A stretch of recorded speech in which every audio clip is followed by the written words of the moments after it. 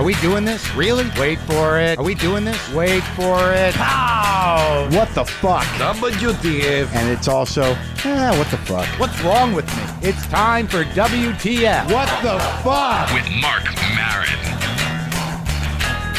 All right, let's do this. How are you, what the fuckers? What the fuck buddies? What the fucking-ears? What the fuckadelics? What the fuck sticks? All right, you know who you are. Let's just get on with it. Look, folks, I am Marc Maron. This is WTF. Thank you very much. I'd like to thank the Onion AV Club for giving us number 2 for 2013. I'm okay with number 2. Penultimate. I can live with that. A lot of pressure to number 1, I guess, if you consider holding the crown of the Onion AV Club's podcast of the year. Pressure. Not so thrilled with Paste Magazine, but I want to get into that. You know why? Because it's out of my control. And I'm okay with who I am today. Oh, man. Just tell yourself that, man. Just tell yourself that. I will say this. Today on the show, Ken Marino is on the show. Many of you know that I'm on sort of a lifelong journey. I believe it is. It's turning into a journey, a theme or a subtext or a sub-story. Can we say a B-story to my life is getting all of the members of the state on my show. But today's Ken Marino. Had a lovely chat with them. Now, I do want to tell you this. If any of those episodes interest you, okay, any of the several Michael Ian Black live episodes or his one-on-one, or the Ben Garant live episode, or perhaps the Kerry Kenny podcast, one-on-one, Thomas Lennon one-on-one, Latruglio was on a live one, Showalter, David Wayne, all available. If you get the app, you get the free app, upgrade to the premium, and you can stream it all. You can have it all of them. A lot of people are getting, it's interesting to have as many shows that I've done, 400 and some odd many shows, is that people who come into it new, they're new to it. So they start at the beginning. So it's interesting when I see tweets or I get emails about episodes that I did 3 years ago. But I've gone out of my way to treat this stuff as something that will be timeless. I'm not tooting my own horn. I'm not saying it's going to last for eternity. I just don't hinge the interviews to what's being promoted in terms of what we talk about, and I also don't hinge my my monologues to any timeline other than what I'm going through emotionally or what the world is doing to me or what I'm doing to the world. I don't want to sound like a victim, so they're all pretty fresh. I mean, obviously, some people who I've talked to have gone on to do other things. Their lives have changed. Some have passed away. And I'm glad that I talked to those people. I'm glad I talked to everybody I talked to when I talked to them. I'm just looking for some authentic engagement, and I'm looking for some human interaction. And secretly between me and you, sometimes I have some emotional needs that I would like met by my by my guest. They might not know that, but they don't have to know everything. Now, do they? Can't we keep some things between us? Can't we? Look, I'll be honest with you. Today, for me, is the middle of the day. This is the middle of the day. I'm recording this. I have an hour lunch break. That's right. I have a job. You know what my job is? It's the best job in the world. I'm shooting a TV show with my name on it. It's a lot of work. I'm not going to complain. But I had to run home at lunch to record this for you people because I care about you people. You want an update on the show? I'll give you an update. I can't be that specific again, but it's exhausting. I will tell you that. But the scripts, I can tell you sincerely and honestly and objectively, I think, because I'm fairly self-critical, that the scripts are funnier than last year. A lot of the guest stars are great, and the stories are fun. I'm having a better time. I'm more relaxed. We got all 13 scripts written before we started shooting. We just had to make a few adjustments, but it's very nice to, as a writer of the show, as one of the writers on the show, as the de facto head writer of the show, to be done with that once I start shooting is a relief, because at the budget I'm operating at, we can't have an ensemble cast, which means we bring in guests and we rotate people through and we pace the shows out in a way where if there are recurring guests, that they happen sporadically throughout. So I am in every scene. And that is not a self-centered decision. That is not narcissism. It is the way it is. So I got to, memorize 8 to 12 pages a night and get in it and start acting. And right now we're in the middle of the episode. We're in the middle of shooting the episode where my relationship sort of falls apart. So, of course, no bearing on reality. It's weird. I can't really divulge too many of the guest stars, and I can't. I will closer to the thing. I do know that they are going to release season 1 on Netflix soon. So if you haven't seen them, you can get caught up. It is weird doing some of the stories that, obviously I'm a little further away from real life, but it is still very much real to me. And doing the scene where I have trouble in my relationship is difficult because, it's been 2 months since my breakup. And I don't know if I don't know what's going to happen. I don't feel like I can really date in a genuine way. And the saddest part about being old and being on to myself, I don't know if I don't think that this has to do with age, but it certainly has to do with my past, is I can't seem to fuck my way out of this one. Do you hear me? I can't seem to just go out and do some good old-timey, act out, sort of casual sport fucking. I don't know. I never liked the word sport fucking. I just can't. I hope there's no kids in the car, and I apologize. I don't know how you're going to explain that, but I can't seem to motivate to just go out and have meaningless sex to feel better and avoid the feelings underneath. And I'll tell you, man, that requires some grieving. That is a sad day when you can't even say like, hey, okay, obviously, I can't just snap my fingers and get laid, but I could scream and charm and, dance around a bit, and probably if I go outdoors and engage with people, I could probably find somebody, but I can't do it. I just can't engage in that way anymore, where it's just sort of like, I know that this doesn't mean anything. And I know that, it's probably not right that I'm doing this. I know that I'm probably still a little fucked up about the breakup. Why do I got to drag this other person in this? I don't know how they feel about it. And believe me, I do know there are no free rides. There's no such thing as really, maybe for some of you, I don't know, but there's really no such thing as like, we can just have sex. Wrong. I think that's how all 3 of my marriages happened. Ooh, 2. Damn it. Wow. Slipperoo. Yeah, so it's a little sad. I can't seem to... Look, I'm not saying I'm laying off myself, but I'm not going too hard on that. Trying to stay on the level, deal with the feelings, and also I'm busy as fuck. And I'm not the kind of guy... I've heard stories about people, but I'm not the kind of guy that jerks off in his trailer on set. All right? That's not me. I'm going to put that on my resume for my next acting gig. Don't jerk off in trailer on set. I don't do it. Haven't done it. It's quite honestly, my trailer is a little shitty, a little stinky. Again, not complaining, but there's a fine line between, a mobile home and, sleeping in a bathroom. Right? Will Ferrell on Monday. Lovely conversation with a truly lovely man. Let's talk to Ken Marino from The State and from Party Down and from Eastbound and Down. And he's got a new movie out too. So let's talk to him. Here we go.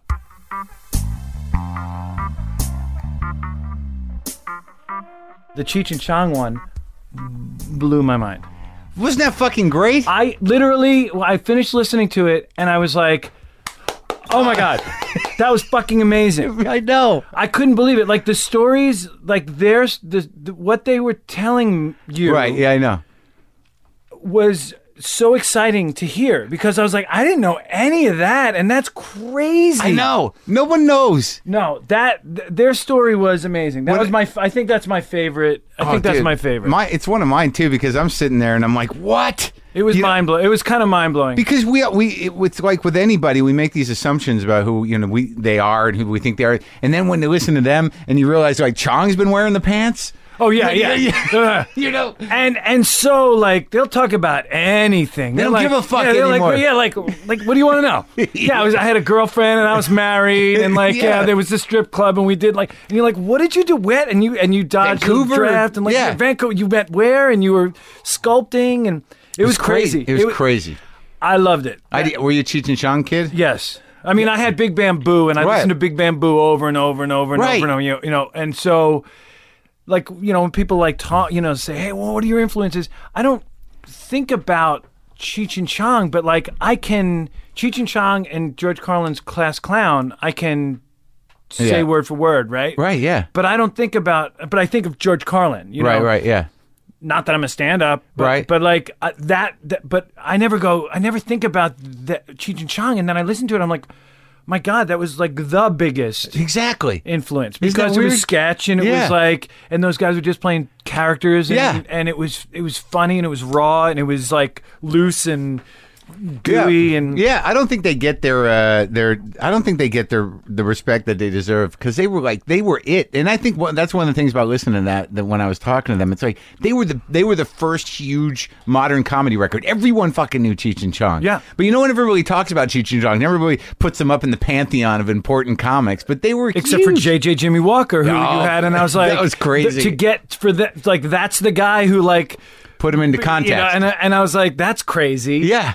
But I guess it made sense. I mean, it just, honestly, I don't listen to, like, many other podcasts. Right. I listen to some. Yeah, I listen to yours a lot. Yeah. But I applauded at the end of it. I like, that was the only time I was like, it was like, when you watch a really good movie, you're invited to a really good movie before the movie comes out, and it's really really good, and so you're like, oh my God, that was great. Yeah. That's what that particular interview was. Well, for thank me. you, man. Oh, please. I was great. I was pretty fucking ecstatic, stoked, right? Yeah. When I got done with that, I'm like, oh my God. Yeah. Because it was so surprising. I feel like you did it at the end, like you do a little like recap at the end, and you're like, was that fucking amazing or what? And I was like, I think I was in a parking lot in Santa Monica, and I was like, yeah. Where do you live? You live down there? No, I went there to do a DVD commentary for this movie I did. That's Bad Milo, about this ass demon thing. You did. You say it like it's like the thing. No, it's actually really good for an for an ass demon movie. It looks really good. It looks like it's like old school kind of 80s horror thing. It's a throwback to, like, it's a practical puppet, which is really cool. And that's the first I've heard that phrase, a practical puppet. It's a practical puppet. As opposed to an unreasonable puppet. It's an unreasonable, right. No, it's not, I meant it's not CGI. It's right. not, so they use, like, a puppet on set. And who was the guy that directed it? Jacob Vaughn. Was it his big idea? Yeah, it was his idea. But I got into it because Marc Duplass. Yeah. And the Duplass brothers were producing it. Oh, really? So he called me up and he's like, hey, you want to, you interested in doing this movie? And I'm like, fucking Marc Duplass is calling. I'm fuck yeah. I want to do this movie. And, but you thought maybe like a thing exploring, coupley, something exploring, like, like your age. Yeah. And then he's like, it's about, he's like, you should read it first. I'm like, why? And he's like, well, it's about this monster that comes out of your ass. And I was like, in my head, I'm like, well, no, if you knew my work, I mean, he might know my work, but if you've seen anything I do, then you would know that that's right up my alley, because anything I've done involves some sort of toilet, or me sitting on a toilet, or if I write it, somebody else sitting on a toilet, or commenting about a shit or something. So is that true? It is true. Yeah. You fixated? Well, yeah. When I was growing up, my dad was a cesspool cleaner. So the first stop it. Yeah. So and a plumber. He was a clam digger, and then that business died out. I wrote a movie about it called Diggers, and did it get made? Yeah, it got made. Paul Rudd's in it, and Ron Eldard. When was that? In about maybe 8 years ago, 7 years ago, 5 years ago, 6 years. I don't know. So let's go back then. So would you grow up on the island? I grew up on Long Island. Yeah. Which part? Suffolk County, South Shore. I grew up in West Islip, and then also Moriches, which was a little further out east. My parents moved once. Clams dried up? Once the clams dried up, basically. The clams dried up, and then we moved to Pennsylvania for like 6 months, and then they moved without a job and realized, we can't live here without work and can't get work, so let's move back. And then we lived upstairs for my grandmother. Wow. For a little while, and then we got a house in West Islip. I just talked to who was it? Jim Brewer is a Long Island guy, island guy. I can't remember. I don't know him. Yeah, I don't remember what part he came from, but it's a very specific part of the island, where the working people live. Yeah, right. Yeah. So now clam digging. My dad was everybody was like back in the 70s. What'd you get? Quahogs? What kind of clams were you pulling out of there? Little necks and cherries and anything, Cherry stones? Yeah, you would get, it was in 1975, 76. Back when clam digging was hot. They say back then, yeah, there were so many clam diggers that you can walk across the bay across boats. Really? And it depleted that depleted the bay bottom, as well as pollution and these corporations that came in and kind of took up sections, and that's why for a while, everybody was a clam digger. You were either like a recreational clam digger or you did it as a profession, and you actually made some money. And then at a certain point, it all dried up. And so now I think there's like maybe 100 clam digger licenses put out every year. They dug up all the clams. Yeah, everything's, there's with those big, long clam digging shovels? Yeah, with the big rake and the, like the big, the pipe with the T at the top, and then you go and have the teeth at the bottom, and you kind of dig it, and you pull it up, and then you're going to empty it out. Or they would have tongs. Tongue. And you'd have to see where the bubbles were or something. I can't remember. I mean, I think they just dropped the shit in there. I mean, the bubbles are like if you're like on the beach, and you're walking and you're digging with your feet. But like these guys were like, in a few going feet of water. 20 feet down. Oh, really? 10, 15, 20 feet down. So they would just drop it off the boat and hope for the best and pull shit up? There was that they many would go clams? down, and you'd feel it in the pole that you had. Did you go out on the boat with them then? Again, I was young. I did. I don't remember much about. When were you born? I was born 1968. Okay. I'll be 45 in December. So you remember it anyway. I do remember. Yeah, well, I wrote a movie about it. Why not? But you had to do some research, I would think. I did. I mean, I remembered it, and then I researched it a little bit, but it was about these guys kind of doing it because everybody else, their parents did it. But it's about a dying community and like what people do. And how was it received? It was received really well for a small movie. I'm sorry I didn't see it. You should see it. I think you'd like it. I mean, it's a kind of a slice of life. It's sort of like a diner type movie. Right. Diner was a big influence when I was growing up, and so I didn't know I wanted to write a movie, but then when I saw like the other state guys like making movies, the competitive nature in me was like, well, I can write a fucking movie. I'm going to write a movie. And I set out to write a big broad comedy, but what it wound up being was this like kind of small slice of life. I can find it. No, I'd like to see it. But Paul Rudd's in it, and Ron Eldard and me, and Josh Hamilton are the clam diggers, and then Maura Tierney and Sarah Paulson and Lauren Ambrose are the women in it. Are they wives or girlfriends? One's a girl from the city, one's my wife, and one is the sister of Paul Rudd. Is your old man still alive? He dies within the in the movie? Life? Oh, in real life, my old man's still alive. Yeah. So you were able to sit there and talk to him about clam digging. Yeah, bring him back. Yeah, he, it's not like he's like old and nostalgic about it. He's, he's like, oh yeah, we used to, dig the clams, and that's what we did. And I say, how did you cull them? Oh, we went like this, and we did it. Yeah. And then they actually bought, or I had to buy like an old shitty, because it was a period piece. It was set in 1976, so we had to buy an old shitty clam boat.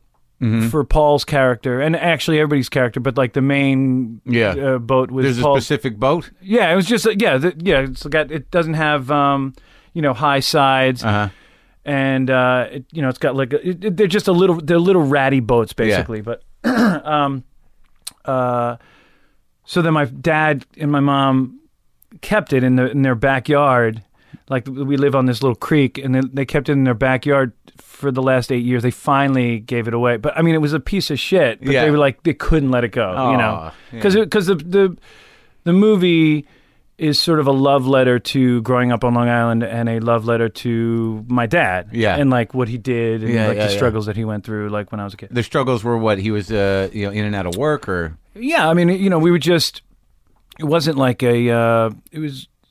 We weren't a wealthy family. Sure. We were struggling. When we were younger. How many kids were there? Just me and my sister. I mean, we weren't struggling like. No, I know what you mean. It's a working class sort of existence in Long Island, which is a pretty tight community usually. I mean, probably there's always like. Did you live in an Italian neighborhood or what? Or was it not neighborhood specific? No, it wasn't neighborhood specific. I mean, we. You are Italian, aren't you? I am part Italian, yeah. My dad's Italian and my mom's Ukrainian and Italian. Ukrainian and Italian? Yeah. How'd that happen? A lot of Ukrainians, I guess, Ukrainian and an Italian fucked and then made my mom. No, I know that, but how do you get from the Ukraine to Italy? I mean, were they, or did she? Well, no, they all met in like Brooklyn or like Long All Island. right. So that makes more sense. Yeah. There's a melting pot romance. Yeah. It's all, everybody's from Brooklyn originally, right? You're right. It's where it all started, in Brooklyn. So wait, no, getting back to the cesspool thing and your obsession with poop. Yeah. When did he start doing that? Well, what happened was, he needed to supplement, he needed to make some money because he wasn't making money as a clam digger. So he bought a cesspool truck. Yeah. And he would do that as kind of a side job. I think he was working with somebody. And then, he's a plumber and plumber. I have great respect for plumbers. Oh, they're awesome. They're great. Is he a licensed plumber, your old man? Yeah. No, but like a plumber comes in, and I sat and watched him do this thing on the base of my toilet. It took him like 3 hours. But I was so fascinated that he knew how to do it. And I felt that just by me watching him do it, when he was done, part of me felt like I did it a little bit. Yeah. Like I was part of it. You could probably do it in like 6 hours. Sure. The funny thing is he probably could have done it in an hour, but he did it in 3 hours so he could charge you more. Dude, when I was on stage in North Carolina and I was talking about it because it just happened, I had this plumbing problem, and I told the North Carolina crowd how much I paid for it in L.A. And they're like, what? Are you fucking kidding me? That's a $300 job. I paid the guy like $800 to do this thing. Oh, no. What was it? What was it? Because I went once my dad started doing that, I would go on jobs with him more often. Oh, really? I would clean cesspools, and we would put sulfuric acid in. Like, I think back of like the crazy shit that I was doing with my dad as like a 12-year-old. I was carrying like 2 5-gallon things of sulfuric acid or 10-gallon things of sulfuric acid to dump into like cesspools and stuff. Is that what you clean cesspools with?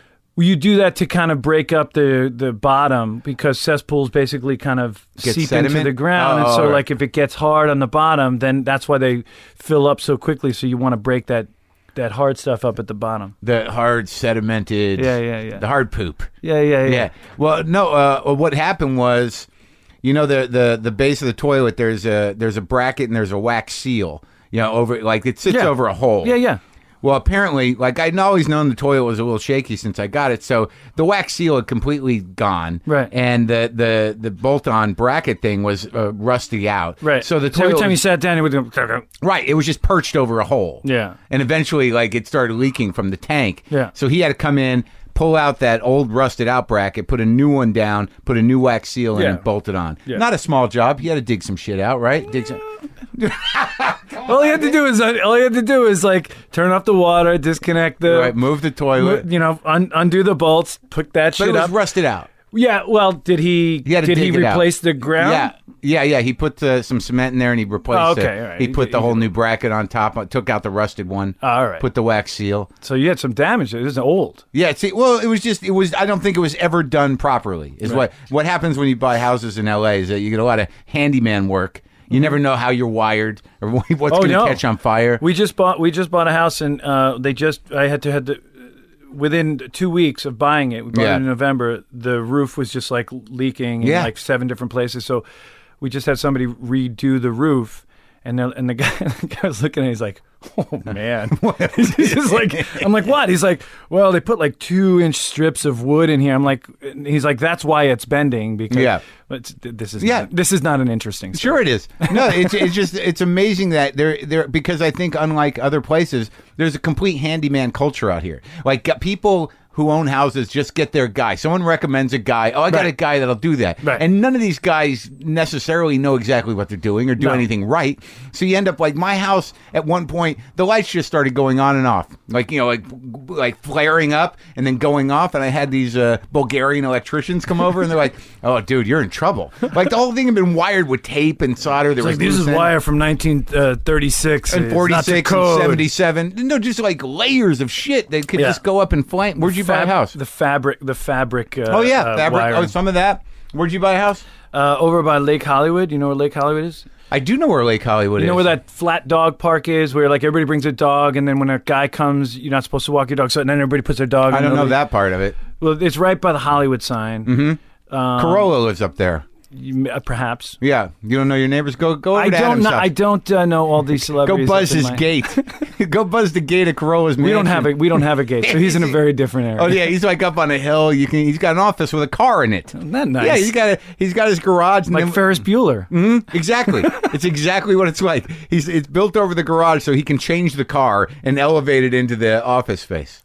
God. Huh? Isn't that what you need? When you're thinking like, what do I need in my house? A car. I gotta get a car in my house. So, all right, so you're running around cleaning cesspools in Long Island, working with your dad, being a plumber, And how did you? What was the dream? You kind of jockey, right? Can I put that on you? I think you played football. I did not play football. Okay, thank God. I played like football like when I was like little and everybody. But you weren't in high school. No, I played sports and I played basketball and I didn't mean to project. A little track. No, I get it. I knew that was coming. What did you prepare for this? Well, yes, of course. For the 200 episodes or 200 plus episodes that I've listened to. You prepared for it. Marin's going to come at me with the jock thing. No. Well, I knew, but I did. But I did plays as well, and so it's actually.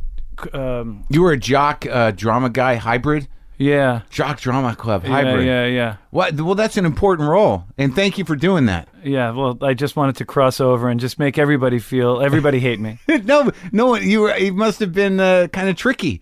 It was tricky, and then I was put on a spot by a coach at a certain point, who cornered me in high school and said, "Hey, Marino, you gonna play basketball this year, or are you gonna do that fag acting?" Did he say it? He did. I still remember. I mean, it's such a specific memorable moment in my life that pushed me into exactly what I've wanted to do. That is like the two worlds right there. He got it. It's like they're because those kind of guys, they protect the world that they're in, and that's the only way they're going to see it. Those kind of people are never going to see theater as anything like, hey, there he's dancing around singing, that kid. Yeah, because he had to let me go, because the deal was I would play, because I was tall or taller for the school I was in. Yeah. So I played basketball, and I would either come late. The junior varsity coach would let me come late to practice or leave early for the plays. Yeah. That's what I asked. In order to play, I said, "Can I do this?" Right. And he would let me do it. Right. And then the varsity coach came up to me, and I remember he cornered me in the locker. It was so weird. It was very weird. What did he say? He said, "Marino, you gonna play basketball this year? Or are you gonna do that fag acting?" and I was like. And I remember, and I could be making this up, like it's a fucking memory teen movie, but I was like, I'm going to do the acting, thanks. And that was it. I'm going to do the fag acting. I'm going to do fag acting. So then I didn't play basketball that year. And were you doing, did you sing and dance? I did. Yeah? I did. I sang and danced. Well, that's what you do, and that's what you do in high school. Bye Bye Birdie. You do musicals. Yeah. And then maybe you'll do The Odd Couple, or maybe you'll do whatever. But you liked it. I loved it. Are you kidding? I love hearing that. I love hearing those stories. I like when guys who are because I had a roommate. My roommate in college, Lance, was he's a pretty jockey kid, but he loved to sing and dance. I don't know if I don't know if I was jockey. Well, no, you're just a big guy, and I think it's what people would put on you. They're like, when you grow up, you're like, that kid seems like, If you go out to Long Island, and if you look at the guys who were jockey on Long Island when I was there, you might say, oh no, he's not jockey. Right? Yeah. They were big dudes. Yeah. And I was big enough to play, but I wasn't really that super. I like sports, but I wasn't interested in who's playing on what team. And we were talking about this, we were talking about Iggy Pop. Yeah, I like Iggy Pop, but I'm not one of those people who know every song or every album and stuff. I'm just like, oh no, I like that. I don't like that. Yeah, I'm the same way. I mean, if I sometimes I'll lock in on one thing where I'm like, I got to know all about that. Yeah. If I want to be that guy's fan, I better, and I'll buy all the records, and I still won't listen to them, but I'll have them. I'll have them all set. I just got into, oddly, being from Long Island, I should have been into this my whole life, but Bruce Springsteen. Yeah, it takes time sometimes. And just started binge listening to Bruce Springsteen. I was like, I get it. But now if you ask me the songs that I was listening to literally for 3 months straight, just listening to over and over and over again, I can maybe name two of them. Yeah, no, I'm the same way. And then someone hums it and you're like, oh yeah, that one, yeah. But I think that's what's great about music is that you can come back around to it. There's a lot of shit that I missed. And then eventually you're just sort of like, why didn't I? And it doesn't matter. It's great to get into something later. I'm so glad I got to experience Bruce Springsteen now. Sure. Because it's a little gift. It was a gift. Oh, yeah. Hearing something for the first time, no matter when it happens, is the greatest fucking thing in the world. The best.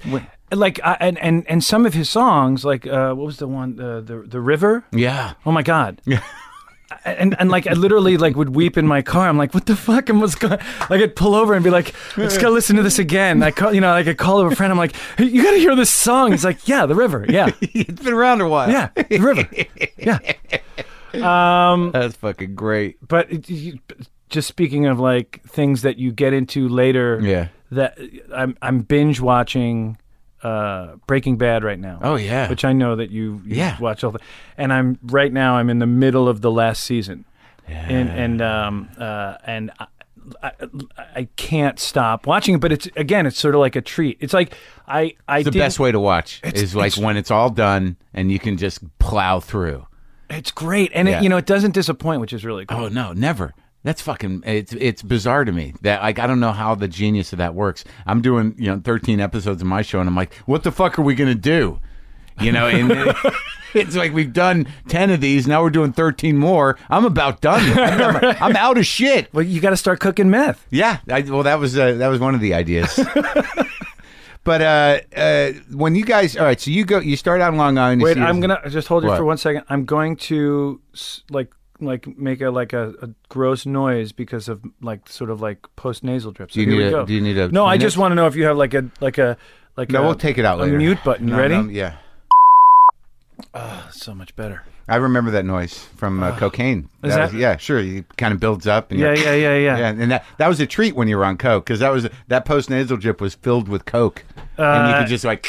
But isn't that stuff like kind of? It's a little bitter. Sometimes. Yeah. It depends what they cut it with. I don't like coke. You didn't like it? Was not your thing? No. Good. You lucked out. I don't like it. Was you just a booze guy? One time. Yeah. Yeah. Yeah. Old school. Whiskey. Yeah.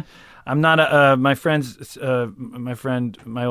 that I'm a mean drunk when I drink whiskey, but when I drink everything else, I'm fine. Yeah. Yeah. I know. Whiskey make you mean. Vodka makes you mean. Yeah. Yeah, because it goes right to the point. It goes right to that part of your brain where it's the fuck you part. But not anymore. Now I'm at peace. I'm not mean. No, not at all. You don't seem mean, but you were mean. I think when I was like in my 20s. So right around when you were in the state.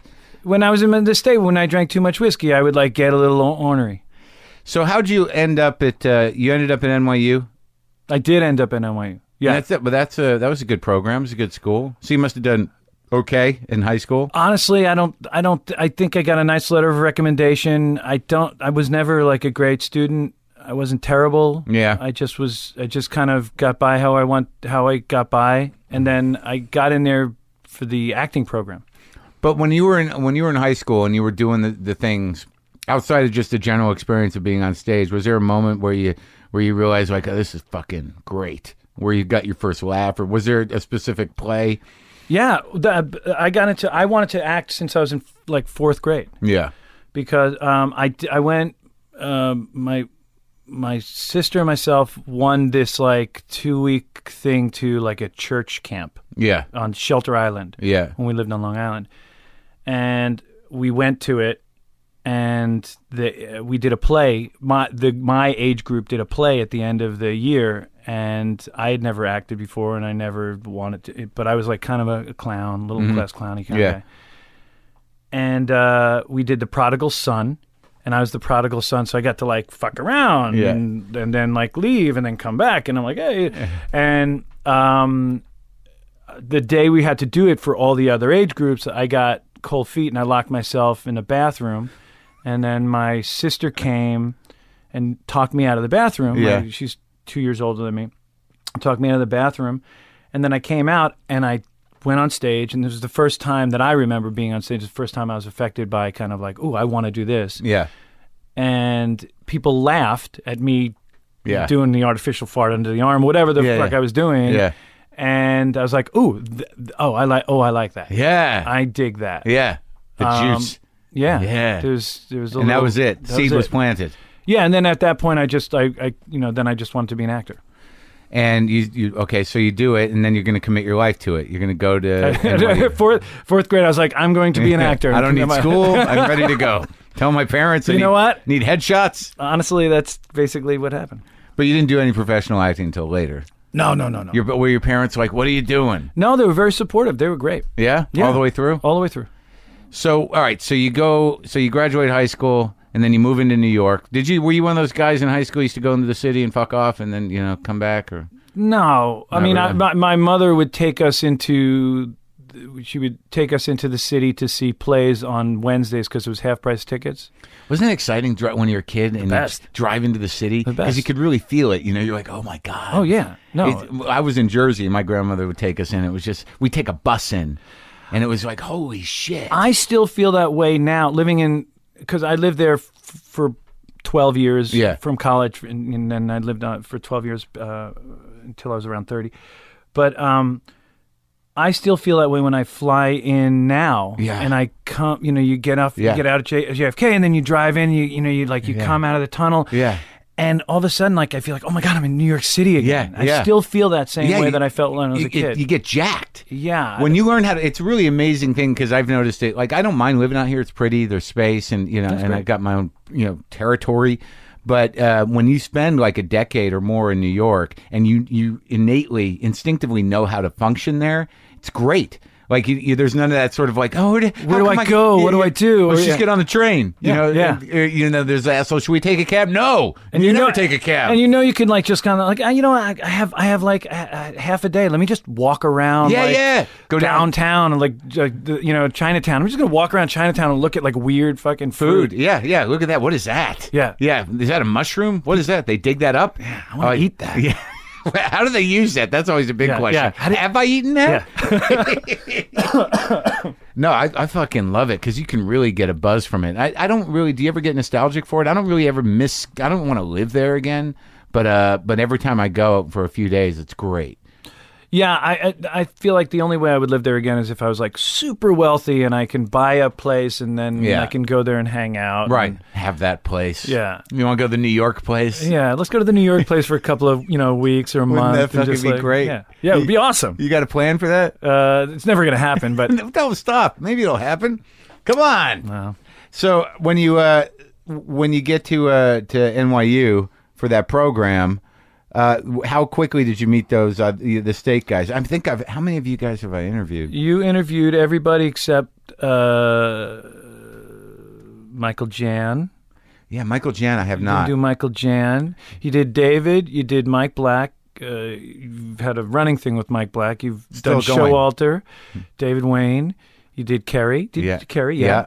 You learned about Cake Like. You did Latruglio in a live show. Yeah. You didn't do Kevin Allison. I did, but I lost it.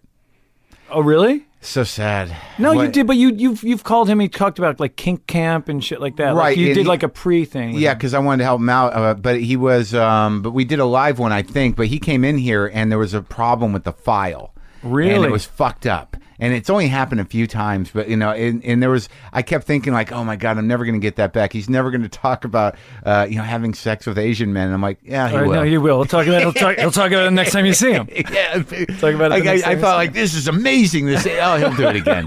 It's not going to be a problem. That's his bread and butter. Yeah, Tom Lennon and did you do Ben? Yeah, Ben on a live one. Tom and Ben on a live one. Then Tom in here. Yeah, I know you did Tom. Is that all of them?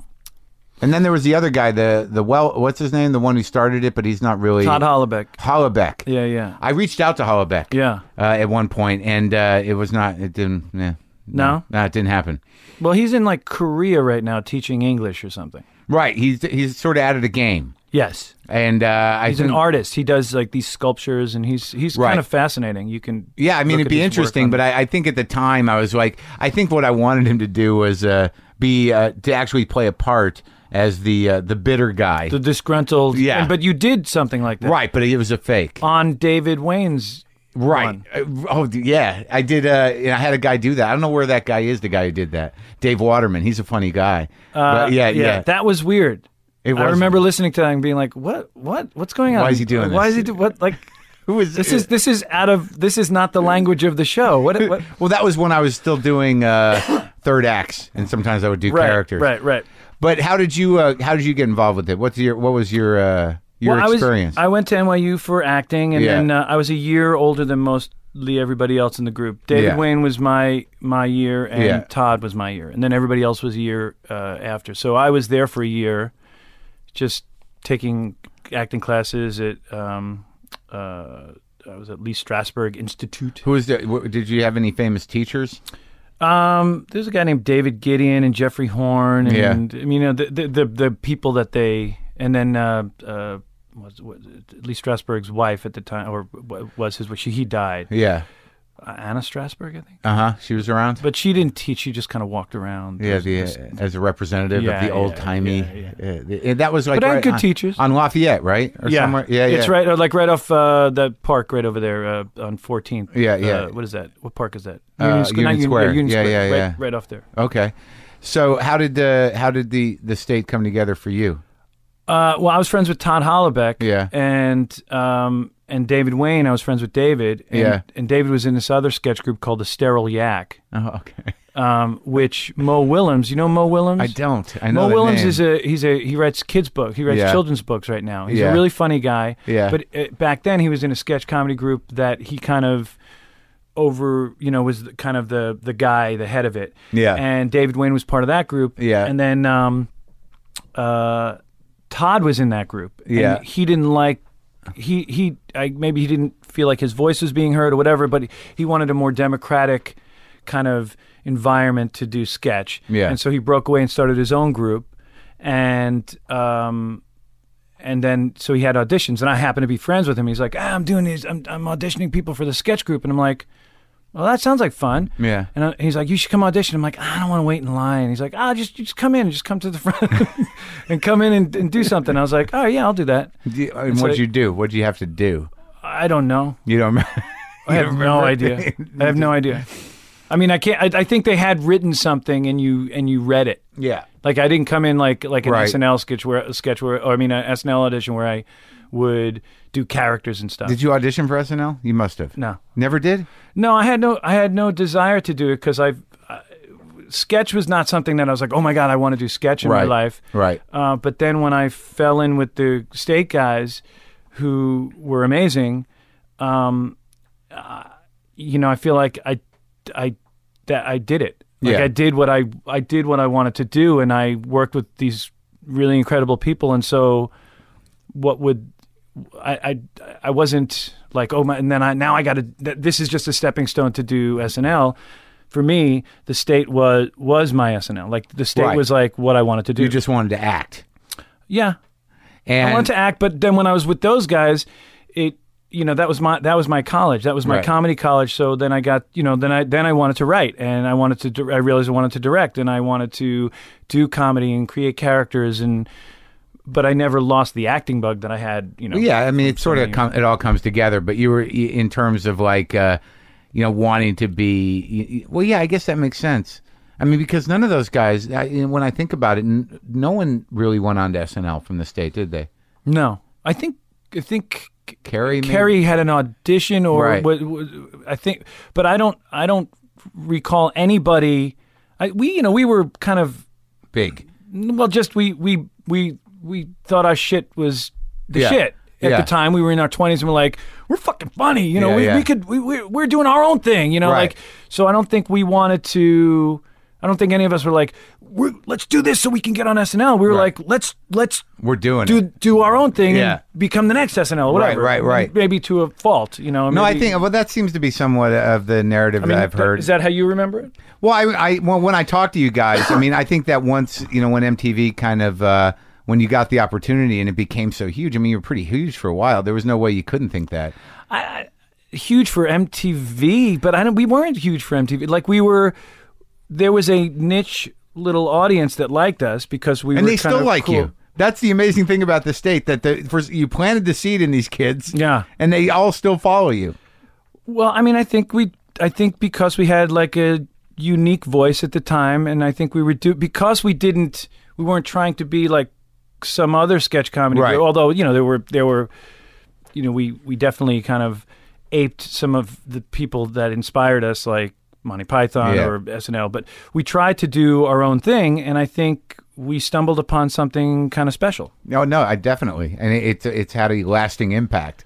Yes, And I'm surprised. I think one of the reasons it's had that lasting impact is because it was so hard to get for a while. So people who were into it, who watched it on MTV, couldn't get it for like 10, 11 years on DVD, right? Because we used the music from MTV, and then it was a big licensing thing, and so then it became like a bootleg thing, right? And so that kind of made it a cool, that's interesting, cool underground thing to get. Like, I have all the seasons on, on VHS. Yeah, here it is. That's wild. You couldn't pull the music, so all the music was no. So Craig Wedren from Shudder to Think. Craig Wedren did all the music, or a lot of the music. Teddy Shapiro did some of it too, for our show, and so he had to go back and rescore anything. Like if we used Led Zeppelin, back then we were able to pull like Led Zeppelin, the Stones, Michael Jackson, know, and then of course like now if you look at what we shot, it would be millions and millions and millions of dollars to put it out, just for the music. That's like a bummer, but it's kind of funny. Yeah, so there's a lot of sound alikes now. Yeah. You can just use those. I got to use those. Like, because we're shooting now. When you want to do it, like, it would be fun. Like, well, in the record store, you should put something. Yeah, I can't. I guess it was always like that, but they're real meticulous about that shit. It's changed, completely changed. Yeah, they'll try to get money out of anything. A record cover, one note. I suppose it's great for the musicians. Sure. Yeah. I don't want to begrudge Jimmy Page a few dollars. I know that guy's struggling. He needs something. Yeah, right. He needs to put a car in his garage. In his house. But I like the idea that at some point you were like, oh, these other guys are doing it. Like when you did, when everyone was in Wet Hot American Summer, that was a game changer, right? In what sense? What do you mean? It was a movie. It was a movie for those guys. It was exciting. It was exciting that David and Show wrote a movie and that they were getting a chance to do it. That was exciting. Yeah. And it was exciting that they asked me to be in it. That was great. But it was a game changer for me because prior to that, like when the state ended or we stopped kind of making money, and so we all had to kind of go off and do our own thing, I came out to LA and I started doing episodic. Yeah, and I flew out because I had booked A Few Good Men. I replaced a guy from Ron Eldard actually who left the show for Men Behaving Badly. Right. And so then like all of a sudden I was out here and I was doing like a series. And then that got canceled, and then I was out here. Yeah. And then I was like, and then I'll do another thing, and does it go, or a pilot, or, and so I was in that game. Yeah. And when I wasn't doing pilots and things like that, I was doing guest spots. And all of a sudden I was not doing like big, broad, ridiculous characters or silly sketches. I was the nice guy boyfriend who doesn't wind up with the girl because I was just a guest on the show. Right. You know what I mean? Yeah, that's you're a guest on the show. You're a guest on the show. Say your lines. You're not going to get the girl. Set up the joke. Let her say the joke, and leave. And so I was like, okay, that's and I was getting paid. Yeah. Were you discontent with that, or were you all right with it? I started to kind of just get. It's just hard. We had a lot of control. Even though the state was not like this big thing. Right. It was special, and it was our voice, and we controlled it. Right. And so then all of a sudden I got, and we were successful enough to pay like our bills right out of college. Right. So that was a victory, right? Yeah. So then when that stopped, I came out here and I was getting work and I was paying my bills doing this stuff, but it was not as satisfying because I was just a hired gun or not even, like a hired, slingshot. Player. Yeah. To say some stuff, or if I was lucky, I would get I did a couple of series and they all immediately got canceled, I don't know. I never got into that game because I would go on an audition and it would just be the rejection would be too much for me to deal with. Because there's never any way to know why you didn't get something usually. It's got to go through three people. The casting agent tells the agent, then the agent tells the manager, and then the manager lies to you. Right, and then they kind of soften it up, or they're like, they're just Yeah. So I didn't. I didn't enjoy. It wasn't fulfilling. Right. And then those guys said, "Hey, do you want to do this movie? We're doing this little movie, Wet Hot." So I went and did it. And that's where I met Paul and, got to know Amy Poehler a little bit more. I met 80 Miles. That was 80 Miles and I were the first guys who got to set. We all stayed at a camp. Yeah. And I had just worked with Chris Maloney, and then he came, worked on that. And all these people, and plus all my buddies from the state. And it was a really special experience because we all were at this camp for 29 days. It was raining most of the time. We were sleeping at the camp. We'd wake up and we'd do our like scenes. Being at camp. It was like being at camp, but with all these really cool people: Bradley Cooper, Michael Black. It's amazing how many. It's like almost everybody went on to have pretty big careers. Yeah. That's wild. People. There were some really talented people on that. But for me, it was a great experience because I realized, that's what I want to do, and that's how I need to focus the rest of my career, which is work with people you love and respect and who are very creative and funny, and create things. Yeah. And surround yourself, and don't I could do the other thing. I can go and audition for stuff, but if I want to feel fulfilled with the thing that, that bug that I got when I was in fourth grade, I need to be around people that I have fun with, and I need to be able to kind of help create it in some way. And so from that point on, I started to kind of get back more involved. I started writing, my movie, and trying to produce things or write things and direct things. And it's interesting that it took, you said that there was a competitive nature that kind of kicked in. It's like, if David can do it. I think I was very lucky to be with a group of people who were really talented and really funny. And there was always a competitive nature, but it wasn't it didn't have a negative. Right. It wasn't like, I'm going to kick your ass. No, it was like, if they're doing it, I think we motivated each other consciously or unconsciously. And when you guys were in the state, were there any, who was in charge? Who was in charge of the state? Todd created this environment where everybody had a say. And so there weren't power struggles? Not really power struggles. There were people who were good at different things, and there were personalities that, kind of came to the forefront of the writing or the performing or kind of how we're going to attack it in directing it, or, Did everyone get to direct their own stuff? No. We all sort of threw in directing wise, but Mike Jan was the director, the official director of the big, location shoots, and David Wayne was the kind of run and gun guerrilla. We're just gonna three of us run out with a mic and some fucking pencils, and we'll do something, know, But everybody kind of helped direct any stuff we did in front of a live audience, the studio stuff. So we all kind of pitched in and we all helped each other. That schooling or that type of education that I got there, was great. But when I came out here, it was a very different vibe. Oh, yeah. And I guess maybe that's those however many years before we did Wet Hot, I was like, oh shit, that was special. It's not like that. I have to just kind of be by myself and look out for myself, and nobody's. Yeah, and you're just one of fucking thousands of guys. Yeah, and it was just weird. It was just weird to kind of adapt to that and figure out how to kind of maneuver through this town. Well, that first wave of coming out here, it's really isolating and weird, and and we all think we're special somehow because that's what we do. We're, look at me, I'm a thing, and then you get out here, it's like, yeah, you're just another thing. Yeah. And you kind of go through the heartbreak of just plowing through that shit. Yeah, it's it's not.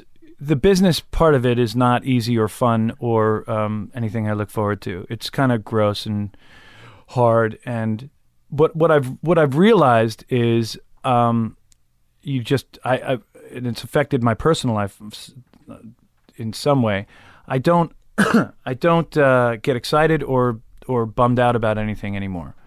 I just kind of, as soon as I'm done with something, I walk away from it and I immediately forget it. Yeah. To try to survive as, business, as a professional in this town, for me not to break down and lose my mind, I'll do something and then immediately let it go and not think about it. It took a while to do that, but it's helpful because it's basically having a thick skin and not think. But now it's kind of in my life, I just forget everything, and it's hard for me to get excited or sad about things. I think I have a little of that. You get sort of, it's not a callousness, but it's almost self-protective. Yeah. Because you don't want to get your heart broken every fucking 5 minutes because something didn't work out or it didn't go. Because once you do the work, so much of it is out of your control. That's right. Yeah. And you're just sort of like, all right, I thought that was good. See what happens with it. Well, there is a freedom to it. There are pluses to it. Sure. You walk into a room and you're like, I'm going to do my thing. Yeah. I don't give a shit about what you think my thing is. I'm just going to do it. It took me a while to get there. Yeah.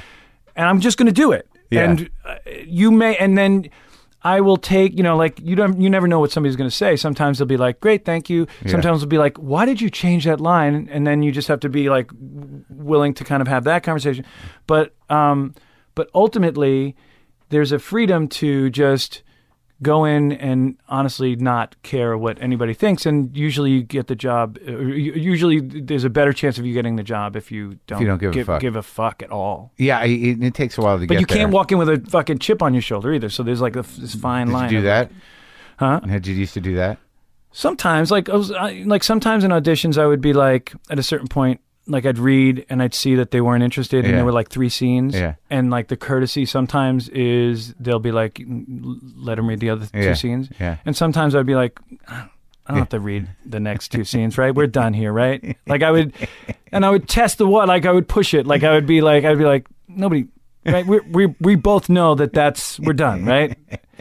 And to put the shit on them to see how they would react. Yeah. And that was fun for a while. For a while, and then you weren't getting many parts, and you're like, oh, maybe. Well, I'm like, what am I doing? Like, clearly that's confrontational. You know what I mean? Like, I could just walk out. Well, how'd you learn those things? Did you just learn them on your own to not do that anymore? Did you make a decision? Did your wife tell you? Did you? No, I think I learned it on my own. You just don't. You don't have to be confrontational. I don't know if I'm I guess I'm a confrontational person, or I'm a person who will put something out. There's like weirdness. I don't I don't hold it in. I'll be like, hey, this is weird and here's why. Let's talk about it. but that's good. I think it's healthy. But sometimes it comes out, because I'm, I guess, a Long Island guy. It might come out sometimes a little aggressive. Yeah. So, all right. So then you go, it looks like, you did a lot of shit. And I guess the great thing about being a funny guy and being a very specifically funny guy and also having, the relationships you have with all the people you have, you're definitely in that group of cool, funny people of your generation. I mean, they're, with the State guys, Cordry, and now you're working with Duplass and those guys. I mean, you're in it. I'm working. Party Down was huge, right, for you?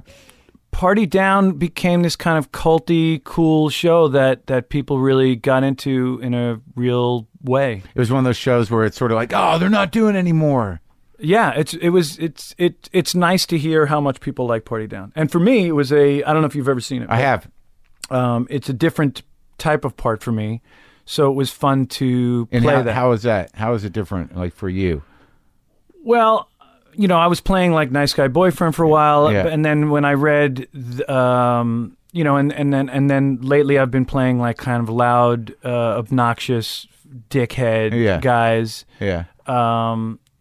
But that particular part, I was shooting on a show, Veronica Mars. That was a popular show too, right? Veronica Mars. It was a popular show. Yeah, it's a well-written show, it was a good show with kids, right? I mean, it was teenagers? With kids, yeah, but it was like noir, right? Yeah, exactly. Yeah. So I was playing a kind of a slightly outrageous character on that. Yeah. And the guys working on that, Dan Etheridge and Rob Thomas, they had this script that they were trying to do with, I think, Rudd and Steve Carell before both of those guys like blew up and became gigantic. Yeah.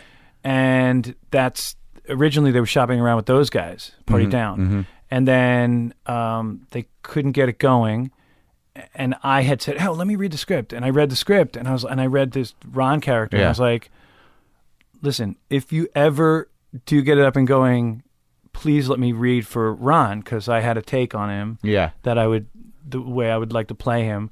And so they said sure. And then pretty soon after, Veronica Mars got canceled, and Rob Thomas, the creator of the show, decided to take his own money and shoot the pilot of Party Down at his house and shop it around. So he put up his own money and then used that as a calling card to try to sell the show. And so he asked me and Adam Scott and Jane Lynch to shoot it at his house for like a week. And we all got paid like $100. Yeah. And then he went around and he sold it. A year later. How many did you do? 20. Yeah. 10 a season. When you say you have a take on the guy, what was it that made you go like, oh, this is the angle on this dude? I just, sometimes you'll read something and you're like, I don't know how to attack that character. Right. And I read Ron and I was like, oh, he's a guy who's got like a big dark cloud over his head always. Yeah. But he's trying his best to act like that cloud is not there, even though he can feel it and see it and probably has like moisture on him from the rain and so I was like, I have a take on have a take on this guy. I don't know if it's the right take on him, right? But you felt it. You felt it. I felt it, and so the nice thing about sometimes when you are offered something and you don't have to audition for it. Yeah. You come in. You have a little bit more kind of creative freedom. Yeah. Because you're like, well, you gave it to me, so here's my take on it. Yeah. And as opposed to I'm auditioning and they can go, well, can you tweak it? Can you do this? Can you do that? Yeah. So I walked in and I was like, I had a very specific character that I was like, I'm going to do it this way. Yeah. And I came in with a crew cut or high and tight. Yeah. And they were like, oh, we didn't see it that way. I asked about it. I didn't just come in and surprise them.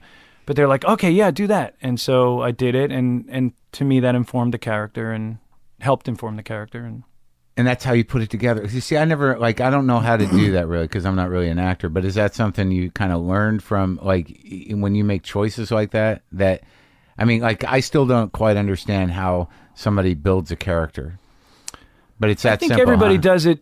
No, I don't. I think it's simple. It's. But like he's got a cloud over his head and he's trying his best, but he can't seem to get out from under it, and that was enough to go on poetically. Yeah, I mean that, and then I for me, I like creating a look. Yeah, and that informed, so some actors don't need that, some do. I like changing my hair, or what I'm wearing will inform the character a little bit, and that's all I need. So when that didn't go, because I mean, obviously a lot of people wanted it to keep going forward. Was that like fuck? It was a bummer, but like there's something beautiful about it being 20 episodes. You know what I mean? Yeah, it has a nice ending to it. Yeah. I would have loved to have done more. Yeah. There's always this constant talk of like doing a movie or doing some other Party Down thing. Yeah. I know that everybody involved in it had a great time. I loved it. And so I think if everybody wants to do it, it's just a question of can it be done? And Burning Love got good attention. That's a funny show. Yeah, my wife wrote it, and has she always been in entertainment? I mean, is she was she a performer? Where'd you meet her? I met her at Jimmy Kimmel's show. Actually, Jimmy Kimmel's first show.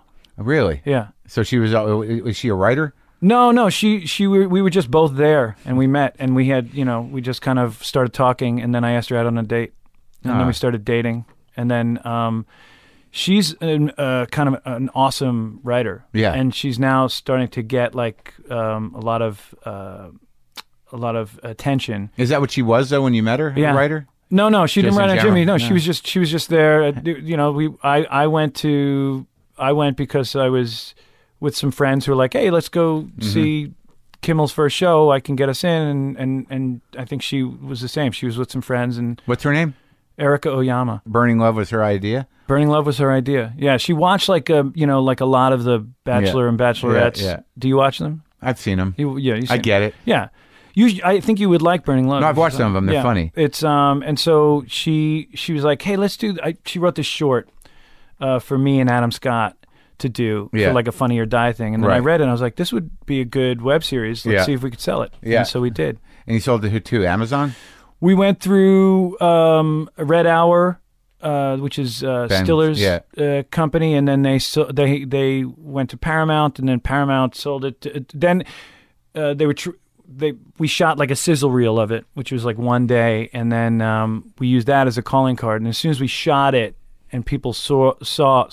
Yeah, so there it was. There it is. Where's Long that Island, guy? Long Island. Where's that guy? As soon as people saw it, Yeah. then it became like people were very interested in it. Yeah. Because they understood kind of what we were going for. Uh-huh. And then Yahoo bought it. How many did you do?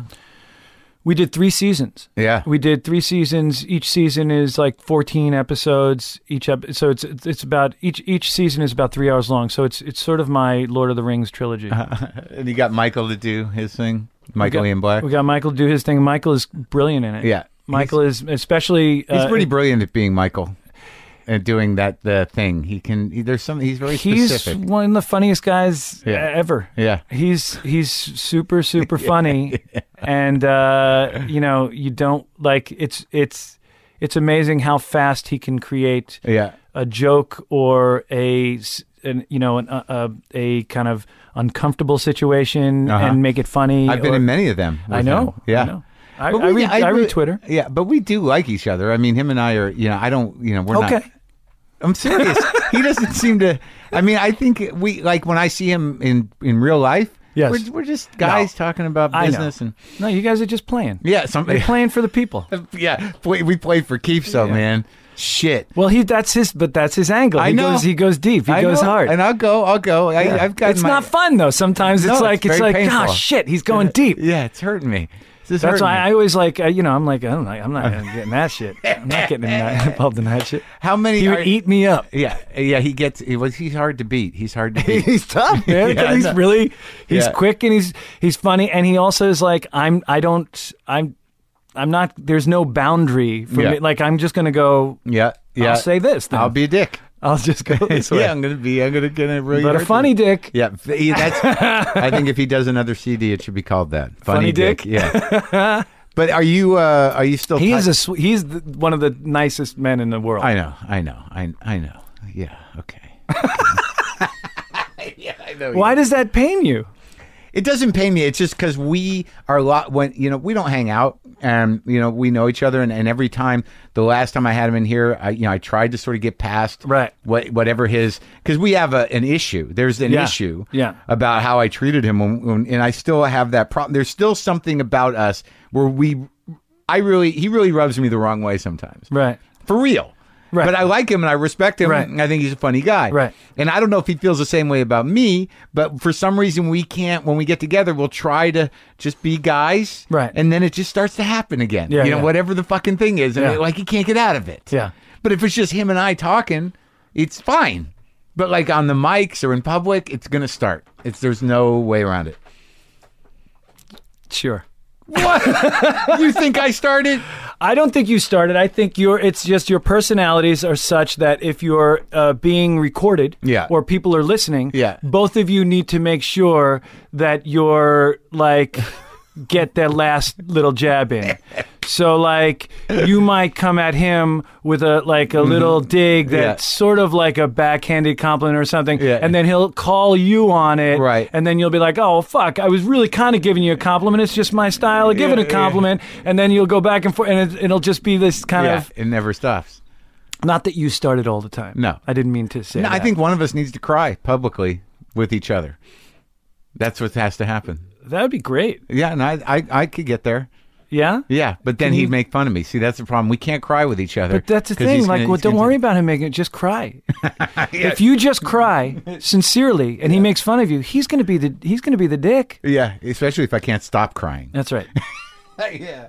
So how many of you guys still talk to each other on a regular? We all talk to each other. I work with David Wayne a lot. Yeah. We wrote some movies together, and which ones? We did Wanderlust and Role Models, and Wanderlust was good. I didn't see Role Models was a big movie, wasn't it? You did pretty good. Role Models did really well. Yeah. And you wrote that with him? Wanderlust not so much. It didn't do well, but I'm proud of it and I like it. Yeah, it's a fun movie. And you're in touch with everybody? Kevin even?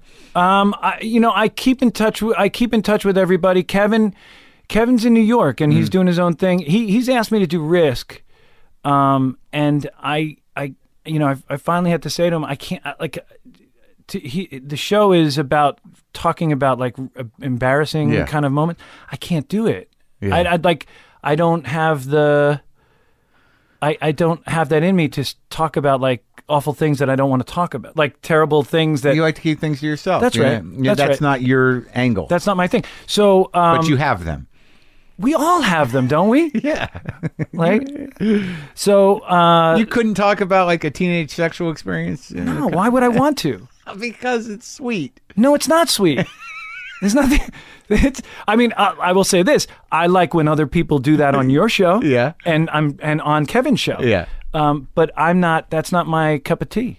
You just want to keep it to yourself. Yeah, keep it close and tight. Yeah, man. But that's because you're not. I mean, I think I have to respect that. You have a private life. That's right. You have your own memories, and you're going to keep them to yourself. I'll talk about certain things. Yeah. But not the gnarly things. Maybe certain gnarly things. Yeah. It's a case by case basis. But yes, I keep in touch with the state guys. David Wayne and I have been working a lot together on a lot of different things. We work on a show called Children's Hospital together. That's a good show. Thank you. Joe Latruglio and I have worked on things from time to time. Mike Black and I, and we keep in touch. And you have how many kids? Tom Lennon. Mm-hmm. You have how many kids? I have 2 children. How old are they? 6 and 4. That's exciting. It's great. Yeah, I think I missed the boat on that, but I think you didn't miss the boat on. What are you talking about? Yeah. Anthony Quinn was having kids till he was like 89. How'd those kids turn out?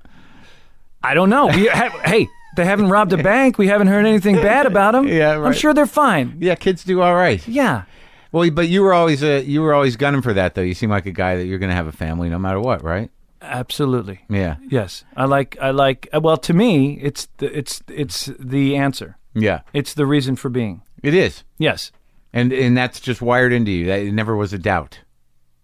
No, there's no doubt about it. Yeah. No. Did you? When you say it's wired into me, you don't mean like it's been fed to me. No. I mean, I think everybody. I mean, as animals, we're supposed to have kids, but some people are like, maybe I'm gonna. Yeah. I don't.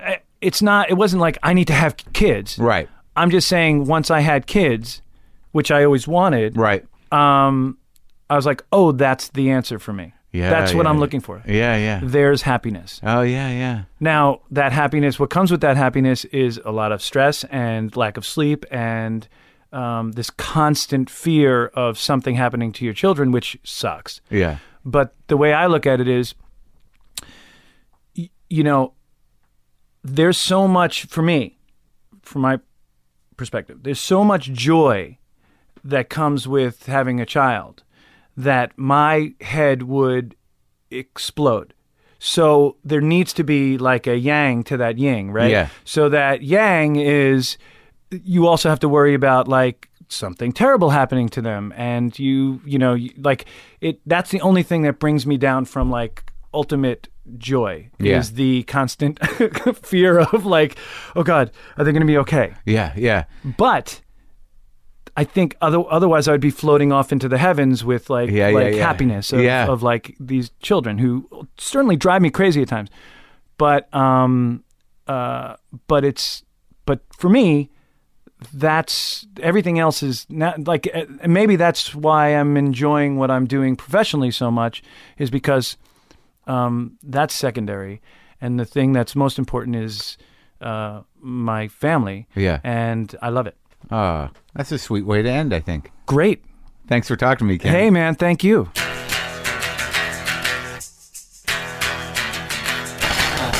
That's our show. I hope you enjoyed that. He's a nice guy, level-headed guy, grounded guy. I dare to say somewhat a normal fellow for one in our business. Can I say that? Hope you enjoyed that. Go to WTFpod.com for all your WTF Pod needs. Get the app. Get all the members of the state in your head. Upgrade to that premium for a few bucks, and you can have all that stuff streamed into your brain. JustCoffee.coop. Don't mind if I do. Hold on. Pow! Look out. I just shit my pants. Sorry that the hand-thrown mugs went so quickly. There is an actual potter behind those mugs, so I can only make so many at a time. He can. I got nothing to do with Brian Jones's genius. But he sent me 70, and that's what I had. And that it takes time. This is handcrafted stuff, man. I don't know what to tell you. I'm sorry if you didn't get in on it. I'll try to think of maybe I'll create a lottery so it's easier for you to get that stuff. Enjoy WTF Pod. All right? .com. Things are okay. They have to be okay. What's the choice? What are the choices? Just know that everything, as awful as it seems, fades. All those things you think are horrible right now will fade. Maybe they'll get worse. Maybe it's just a downward spiral, but believe me, get a little distance on something. It's just a weird memory, a compartment of your heart that you can activate if you open it, or just keep it shut and look in the little keyhole of what's in there. Oh yeah, that sucked. God damn, did that suck. Just gonna keep that locked up. I'll take it out for a walk when I'm really sad. Boomer lives!